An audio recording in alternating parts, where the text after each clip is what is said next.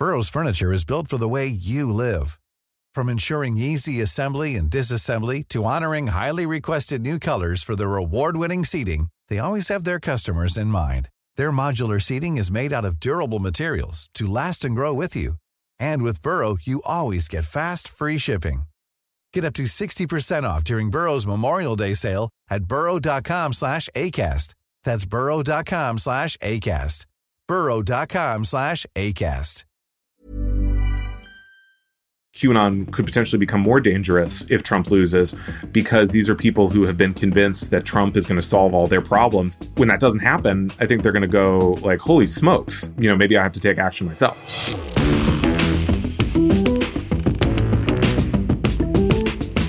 Welcome to Deconstructed. I'm Ryan Grim, DC Bureau Chief for The Intercept, filling in this week for Mehdi. At the DNC, Democrats laid out the choice in the upcoming election as one between light and darkness. This week at the RNC, Republicans continued with that theme, promising renewed American greatness with the re-election of Donald Trump and warning of a nightmare of darkness if the country falls into the hands of Joe Biden. He is the destroyer of America's jobs, and if given the chance, he will be the destroyer of American greatness. Behind the carefully crafted scenes, though, a different story has been playing out among the Republican base. A growing number of Republican voters, and even some politicians, have gone completely nuts. They believe that Trump will basically arrest all of his foes, like Barack Obama and Hillary Clinton, and, either ship them to Guantanamo Bay or just execute them outright. That's my first guest today, Daily Beast politics reporter Will Sommer, who has been reporting for the last few years on the bizarre and increasingly popular conspiracy theory known as QAnon. After that, we'll check in with Intercept politics reporter Aida Chavez, who's noticed her own friends and acquaintances drifting toward Q in recent months. But first, we're going to go back in time a bit, because as it turns out, panics about satanic child abuse are not a new phenomenon in America. So today on the show, what is QAnon, where did it come from, and is it the future of the Republican Party? In the fall of 1909, one of the nation's most widely read magazines, Woman's World, delivered a shocking expose to more than 2 million doorsteps around the country. A few months later, a best-selling book called War on the White Slave Trade became a national phenomenon. It sparked a moral panic that would reshape the country. White parents around the country were warned that their girls were being snatched off the street and sold into sex slavery. The book, which was the collective work of Chicago clergy and prosecutors, warned that ice cream parlors of the city and fruit stores combined, largely run by foreigners, are the places where scores of girls have taken their first step downward. The result, the authors said, was the blackest slavery that has ever stained the human race. The conspiracy was vast, and for the, quote, safety and purity of womanhood, federal laws were needed. The panic set off by that book had been building for a decade or more. In 1881, the YWCA in New York started offering typing classes to women. Pretty soon, there were at least 60,000 women working as typists. That number kept climbing. The typewriter, and the income that came with it, started to affect the role of women in economic and social life. As you can imagine, not everyone was thrilled with that development. For some, the simple sight of women walking alone in the city was a shocking affront. Women, unaccompanied by men, going to dance halls and ice cream parlors was simply beyond the pale. And most shocking of all, some of these newly liberated white women were choosing to date black men. Trafficking exposés like the War on the White Slave Trade provided the public with the perfect outlet for their fear and rage. Whipped into a frenzy, they demanded that the government save the children, and the book's authors helped write and pass the White Slave Traffic Act of 1910. Better known today as the Mann Act, it banned the transportation of any girl or woman across state lines for any quote-unquote immoral purpose. To enforce the Mann Act, the federal government needed cops. 2 years earlier, Teddy Roosevelt had deputized a few dozen former Secret Service officers as special agents of the Department of Justice. Those agents were assigned the task of enforcing the White Slave Traffic Act, and they decided to call themselves the Bureau of Investigation. Within 2 years, there were more than 300 special agents and as many support staff. Though no law ever officially authorized their existence, they're now known as the Federal Bureau of Investigation. The Mann Act passed on June 25, 1910. 9 days later, on July 4th, Jack Johnson, the first black heavyweight champion, fought former champion James Jeffries, dubbed the Great White Hope. Johnson was a racial lightning rod, reviled by many whites for dating white women, the highest crime of the Jim Crow era, and for unapologetically flaunting the wealth his boxing had brought him. He showed no interest in knowing his place. Johnson knocked Jeffries out, and whites around the country rioted. The real purpose of the Mann Act became clear pretty quickly. Federal agents arrested Jack Johnson under the new law for crossing state lines with his white girlfriend, who would soon be his wife. He eventually fled to Europe, not returning until 1920, when he was forced to serve his prison term. The next wave of women's liberation came in the 1970s, and again it produced a panic, the so-called satanic panic of the 1980s, as Americans became convinced that satanic daycare centers were turning children into sex slaves. The message was clear: their mothers should have stayed at home. Then in 2016, with Hillary Clinton seemingly on her way to the White House, the panic surged back. This time, children were being trafficked not out of an ice cream parlor, but a pizza parlor, Comet Ping Pong in Washington, D.C., and the conspiracy involved people at the highest levels of government. When Trump took office, the theory went, he would expose and smash this conspiracy and save the children.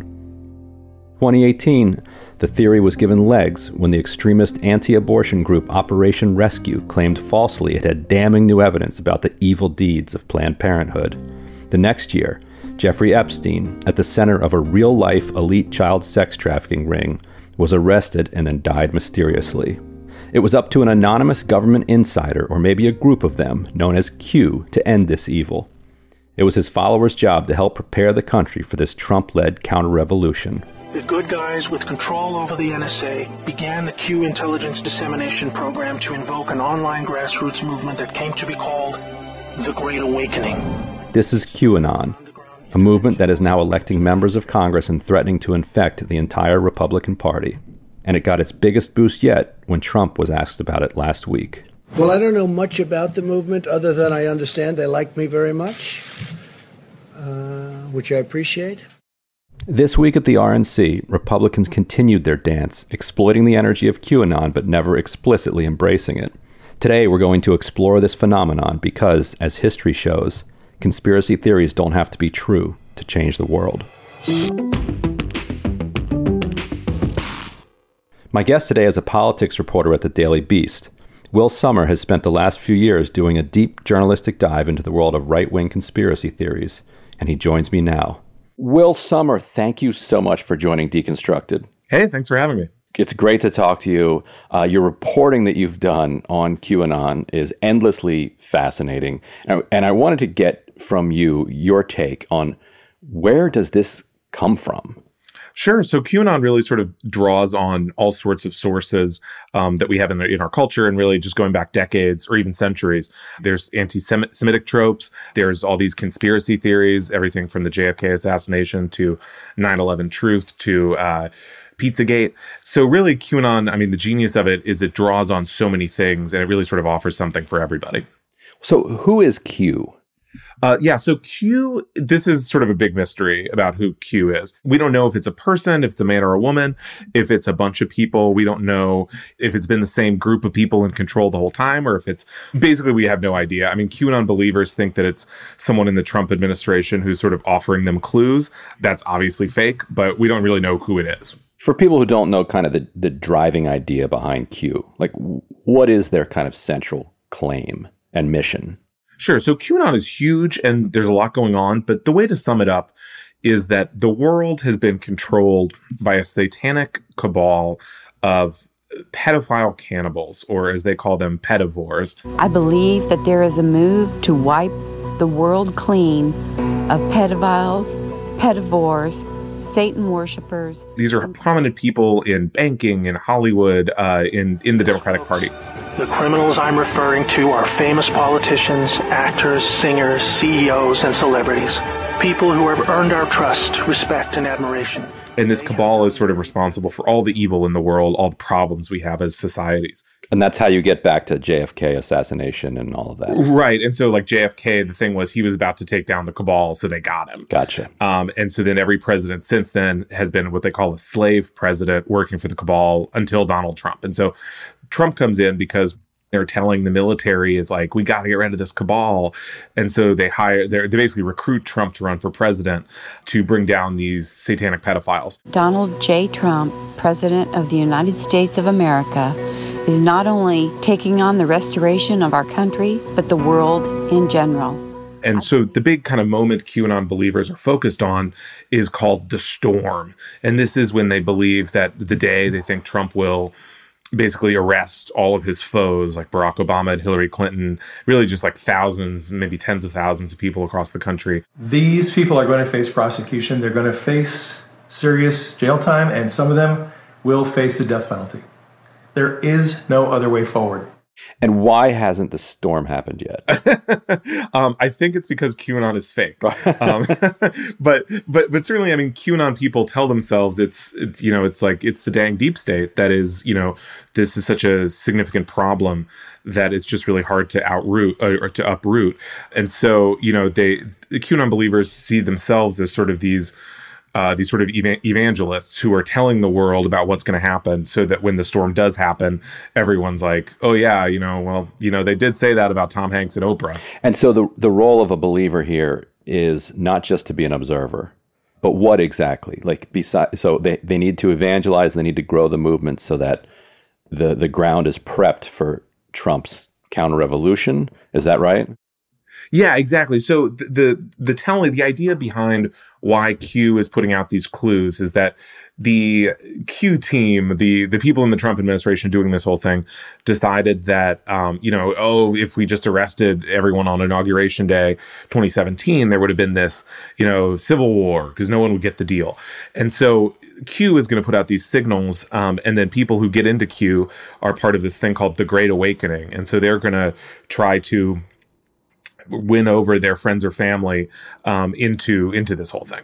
And so we talked earlier in this show about the panic around what they called white slavery back in the early part of the 20th century. I know you're a little bit familiar with that. Do you see any parallels between what happened then and what's going on now? Yeah, absolutely. I mean, this is a situation where a prosecutor in Chicago wrote this book about these kind of fantastical claims of, these kind of slavery rings kidnapping people into sexual slavery across the country. And this was a big hit. And then it went on to inspire some real life laws. So what role does Jeffrey Epstein play in QAnon? Epstein right now is kind of a major gateway to QAnon. Q and QAnon believers were talking about Epstein before his most recent arrest. But obviously, a lot of that information was already public. So that doesn't really mean Q was operating on, inside info or something. But since Epstein's arrest and his death, and obviously Ghislaine Maxwell's arrest as well, those are kind of high profile, incidents of, seemingly genuine sex trafficking rings, potentially involving very elite, powerful people. And so while that's not really what QAnon was about, it sort of served as a way to get that stuff in the headlines, and also to sort of be a low cost way for QAnon people to say, let's say a average person, they can say, well, don't you think this Epstein stuff was bad? And they say, oh yeah, sure, absolutely, understandably. And then that sort of is how you get pulled in. But how has Q gotten so big? The mainstream media basically never touches QAnon. Even Fox News, I don't think, goes into them very much, but correct me if I'm wrong about that. Jesse Waters has been a big QAnon proponent at times, actually. How so? What's his line? How does he promote Q without sounding like a complete nut job? Yeah, so he says, Q, that you say what you want about them, but they've been right about a lot of stuff. Okay. And the Epstein thing would be one of the things they were right about? Is that where he's going with that? So that gets attributed to QAnon people a lot of the times, the Epstein stuff, or just kind of vaguely, this sense that malevolent forces are afoot in the world. What about the social media platforms? How did they handle them in the beginning, and how are they handling them now? Or, is there something in the way that kind of Facebook brings people together that supercharged this? Yeah, I mean, I think social media has played a massive role here. And I think, unfortunately, the vast majority of the platforms have been really slow to act on this. The way QAnon works is it's such an outlandish system of beliefs.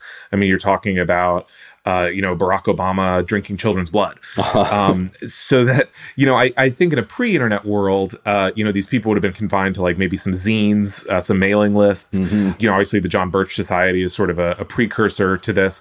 But I think these people basically would have struggled to find validation for their beliefs because, you might have one person in one town or one neighborhood who would believe this, and they wouldn't be able to connect with people who would say, no, you're not crazy. It's the people who don't see this who are crazy.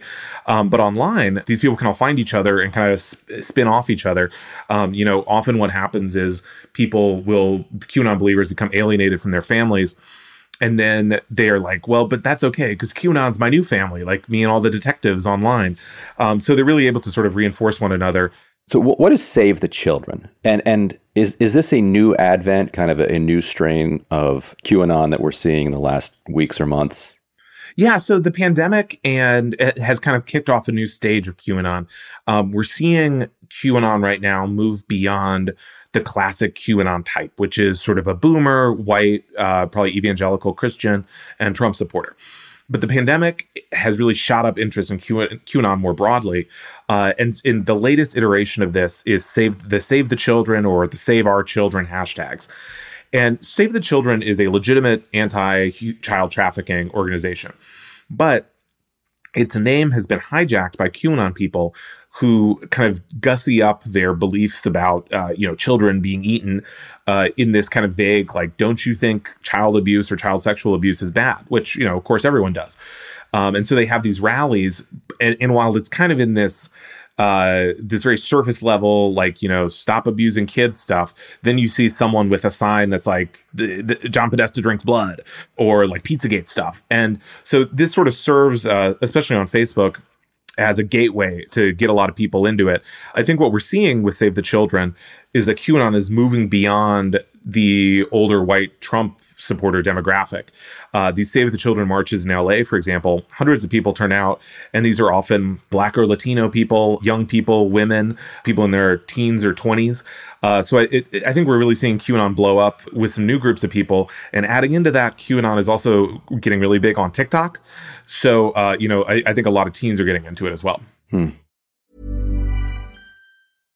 you're ready to pop the question, the last thing you want to do is second-guess the ring. At BlueNile.com, you can design a one-of-a-kind ring with the ease and convenience of shopping online. Choose your diamond and setting. When you find the one, you'll get it delivered right to your door. Go to BlueNile.com and use promo code LISTEN to get $50 off your purchase of $500 or more. That's code LISTEN at BlueNile.com for $50 off your purchase.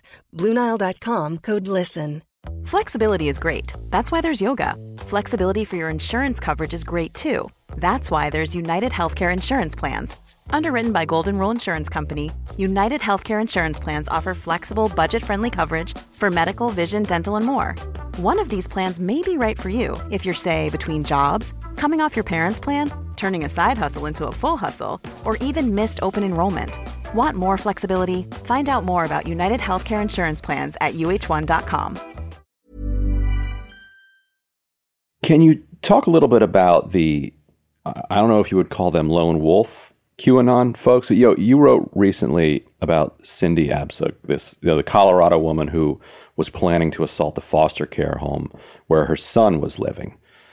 Tell us a little bit about her and what that plot from her signifies in terms of the kind of a next more violent phase of QAnon, where people who haven't even heard of it are now potentially going to be on the receiving end of some of its violence. Yeah, I mean, I think one of the most fascinating things to watch about QAnon since 2018 has been the ways that it spills over into violence. Because sort of at its core, QAnon is telling people that these really like the most heinous things you could possibly imagine are happening. And people are getting away with it. And so what do you do about that? So in the case of Cindy Abzug, this was a woman who in Colorado who had lost custody of her son. It's not quite clear why, but it seems like the state had a pretty strong case against her. And so her son was now in a foster home. And so she became convinced through QAnon and these various QAnon networks that not only did she not have custody of her son, and that was bad enough, but she decides that her son is basically being fed into the QAnon, the cabal's sex trafficking ring, and is going to be, heinously abused. So she teams up with these QAnon believers. They send a guy with a gun and who claims to be this ex-sniper, and they're basically plotting. She gets a gun. They're plotting, essentially, allegedly, an armed assault on this foster home. And, according to what Abzug told her daughter, who eventually tipped off the police, she claims that they were like, yeah, people are probably going to die. People are going to get hurt. But again, these are satanic pedophiles. So it's kind of like, who cares? And so she was really on the verge of this, allegedly. And then the cops moved in and she ended up fleeing and sort of entered this QAnon, this network of QAnon fugitives where they kind of provide each other with material support. What's the reaction among the broader Q community to that? Is there a strain of it that says, listen, don't take your eye off the ball. We're waiting for the storm. Or is it more like what you described, that this kind of violence is encouraged and actually given material support through, helping her hide out afterwards? Yeah. So, there's all these different sort of factions in QAnon. Whenever a QAnon violent incident happens, typically they say, well, that's a false flag. That's not us. We're a peaceful research movement is one of their big lines. Mm-hmm. But consistently, there's kind of this disconnect between fantasizing about the violent murder of your enemies, saying that, Donald Trump would sanction it, and that, these people are, demons, essentially. And then saying, but, we just screw around online about it. No one should do anything about it. Mm-hmm. And so, the images these people have of that they're like demon hunters or crusaders.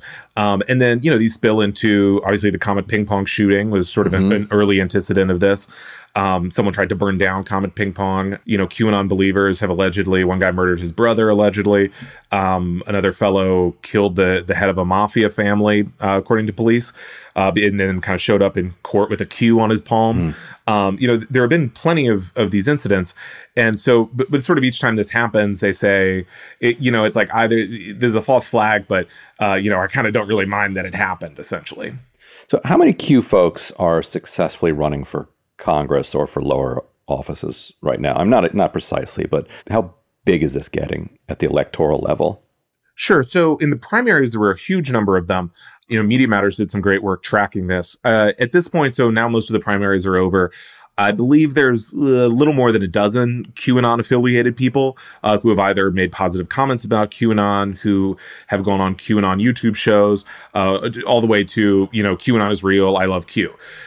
So there are a couple interesting cases. I think probably one of the biggest ones is Jo Rae Perkins. Hi, my name is Jo Rae Perkins, candidate for the U.S. Senate in Oregon. Where we go one, we go all. I stand with President Trump.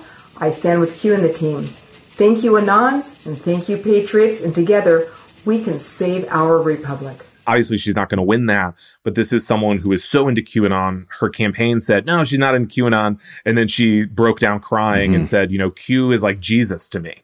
And then, you have Marjorie Taylor Greene in Georgia, probably the most interesting case, because she just won a runoff in a really Republican district, which means that she will almost certainly win a seat in Congress in November. And tell us about Marianne Mendoza, this activist from Arizona who was supposed to speak at the Republican National Convention.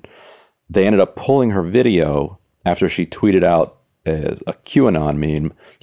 Tell us a little bit about the dance that the Republican Party is doing here with Q folks. They clearly don't want to be explicitly platforming and endorsing QAnon folks, but they don't seem to be very vocally distancing themselves either. No, there is this game that the Republican Party and the Trump administration are playing. So basically since 2018, when Q people started showing up in force with Q signs and Q shirts at Trump rallies, seemingly, according to on-the-ground reports, either the Secret Service or campaign security told people to cut that out and was banning QAnon paraphernalia, there was kind of this attempt to not make it as public how much of the Trump base is really into QAnon. But then, you see Trump retweets QAnon people all the time. He invited some to the White House social media summit. Dan Scavino posts these kind of wink, wink QAnon memes. And so to the normal person, the normal voter, this isn't meaningless to you because you don't know the code words. But then when you say to the Trump campaign, geez, kind of weird you're doing this, they say, well, I don't know what you're talking about. So in this case, Trump endorses Marjorie Taylor Greene. He says she's going to be a big Republican star. And so just over the past couple of weeks, I think QAnon has really, the administration's had to grapple with it more. I think the latest case we're seeing is that they say, well, I don't know about that, even though obviously, you could look it up pretty easily. In the case of Marianne Mendoza, this is one of these so-called angel moms whose, child was killed in some sort of interaction with an undocumented immigrant. And she's been a big Republican star, and she was set to speak. And then the morning of her speech, she tweeted this just like deranged anti-Semitic QAnon thread.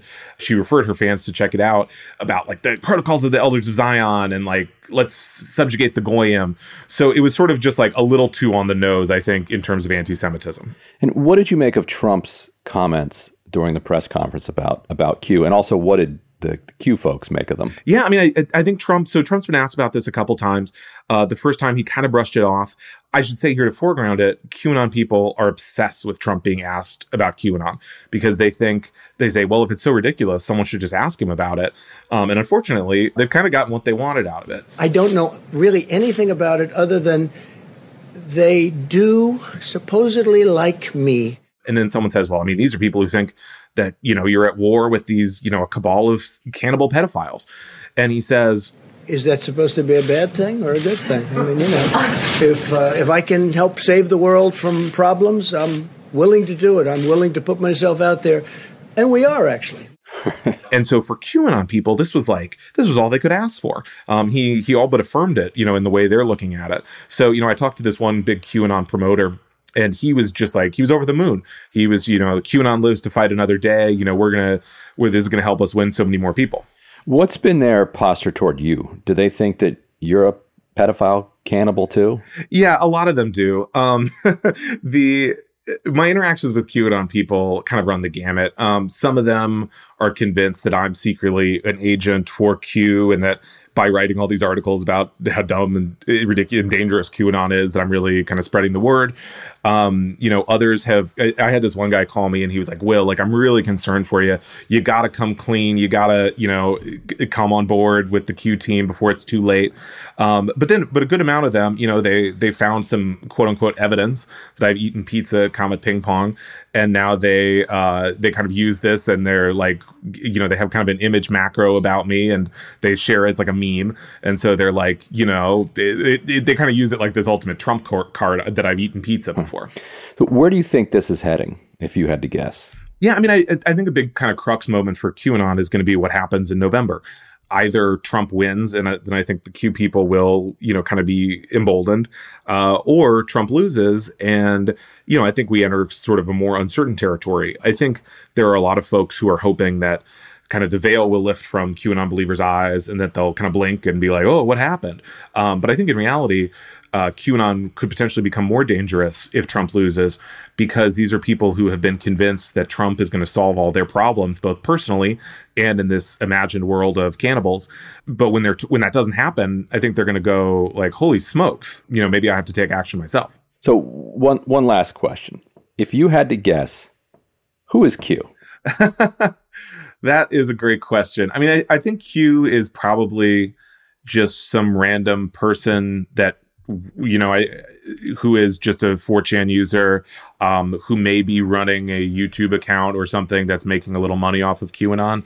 I think it's really unclear. I mean, I think it's someone who's probably grifting to some extent, but it's not, going to be some big revelation, I think. And I think most importantly, I think even if we found out who Q is, QAnon has sort of built-in mechanisms to move beyond that revelation. Even if someone came out and said, yeah, I just made all this stuff up to get rich, haha, dummies. I think QAnon people have told themselves like, well, maybe Q isn't real, but what he told us was true or something. So they're ready to move past. It's kind of QAnon without Q is ready to go. I lied. I do have actually one more question. Sure. If you do have a family member or a loved one, who's deep into the Q phenomenon, what have you found that has worked that is able to kind of de-radicalize those people? Yeah, I mean, this is just a super, super hard question. And it's one I get a lot from people who have really lost, often older parents or their significant others to QAnon. A tip I got from David Nyward, who has a book coming out about basically how to deal with friends and family who get into conspiracy theories, is, you want to, and let's say you have someone who gets into conspiracy theories. Obviously, you want to decide, how important is this relationship to you? If it's someone you went to high school with on Facebook, who cares? But, if it's a parent, for example, and if they're getting into it enough that it's really sort of interfering in your relationship or how they operate in the world, you sort of want to basically keep the lines of communication open, try not to hit them directly with facts, as tempting and understandable as that may be. And then you try to kind of figure out what personal issues it is that's driving this person towards conspiracy theories. Maybe it's sort of a feeling of hopelessness, in regards to their own personal situation, a sense that the world is kind of getting out of control or something. And then you sort of try to pull them back from there and connect on a sort of personal, emotional level. But that's really easier said than done. And, I think there's really very few examples of this successfully working, unfortunately. Will Sommer, wild stuff. Check him out at The Daily Beast. Thank you so much for chatting with us. Thanks for having me.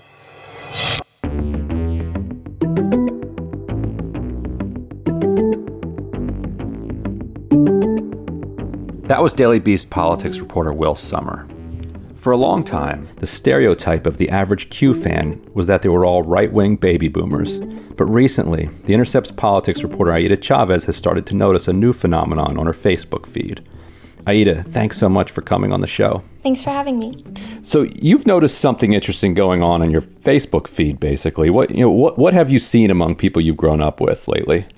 Sure. So I grew up in a pretty conservative place, and so it's not unusual for me to be scrolling on Facebook and see posts about Trump or guns or other, conservative issues. But I have noticed that starting a few weeks ago, I've just been seeing a lot of QAnon and Pizzagate posts and like hashtag Save the Children and hashtags about pedophiles. And it's actually pretty jarring to see like such a big shift in people like you've known your entire life. Have you spoken to any of them? Yeah. Recently, I reached out to this one girl who I've known since maybe the 5th grade. That was our first time talking in a few years, actually. I was asking her about when she got into QAnon and Pizzagate stuff, and I thought it was really telling. She said that she just started getting into it a couple weeks ago. And so despite being really conservative, she wasn't like an OG Pizzagate person. She just started getting into it recently. What was it that got her into it? It was actually her mom, which I thought was really interesting. And she wasn't the only person who I spoke with who had been indoctrinated by their parents. I spoke with another girl, interestingly enough. They're both from law enforcement families, too. So they had been hearing from their parents for some time about this QAnon stuff. And in one case, she thought the claims were outrageous, and she just started, consuming the content, reading the books, watching the YouTube documentaries, and that, sold her. And the other girl was sold right away.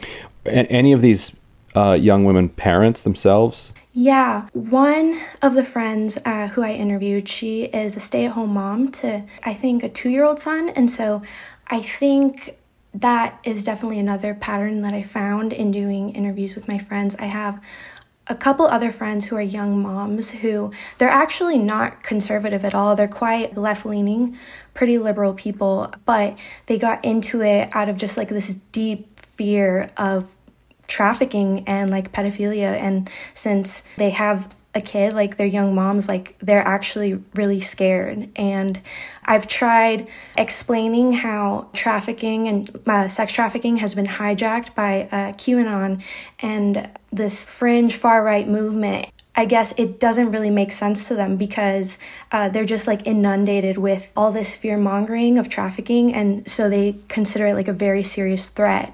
And, who can argue with that? Because trafficking is something that's universally disgusting. Right. And to pick up on that theme, there is a there in the sense of the Jeffrey Epstein scandal. Did Epstein come up in your conversations with any of your friends? Yeah, absolutely. All of them. And I think that is also a danger for the friends I mentioned who are actually quite left-leaning. I think a problem is that with how Democrats didn't really handle the Epstein stuff, they kind of ceded that ground to the far right, I think. Well, this is fascinating. Please keep us updated. I don't know about you, but I like to tell myself that this whole Q thing is just a bunch of old Trump supporters and not something to worry about. But I'm not so sure anymore. It is definitely something to keep watching. Anyway, Aida, thanks so much for coming on the show, and stay safe. Thanks.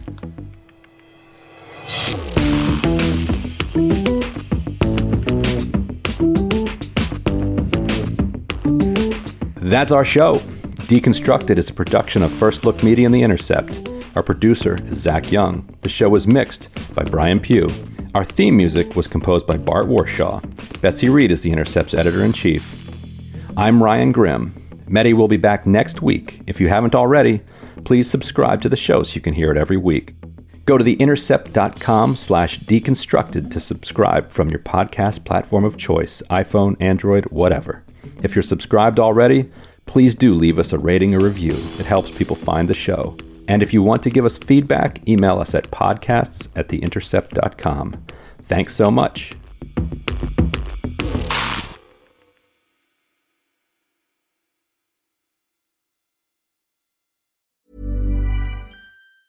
Hi, I'm Daniel, founder of Pretty Litter. Did you know cats tend to hide symptoms of sickness and pain? I learned this the hard way after losing my cat, Gingy. So I created Pretty Litter, a health monitoring litter that helps detect early signs of illness by changing colors, saving you money and potentially your cat's life. Pretty Litter is veterinarian developed, and it's the easiest way to keep tabs on your fur baby's health right at home. Go to prettylitter.com and use code ACAST for 20% off your first order and a free cat toy. Terms and conditions apply. See site for details. Planning for your next trip?